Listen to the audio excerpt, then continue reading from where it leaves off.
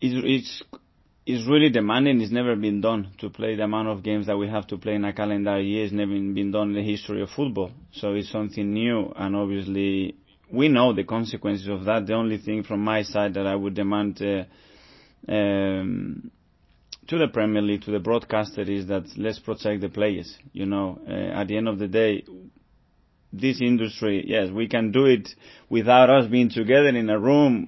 We've been doing it training individually. We've been doing without having the possibility as a manager to speak to them in a room, even without the fans.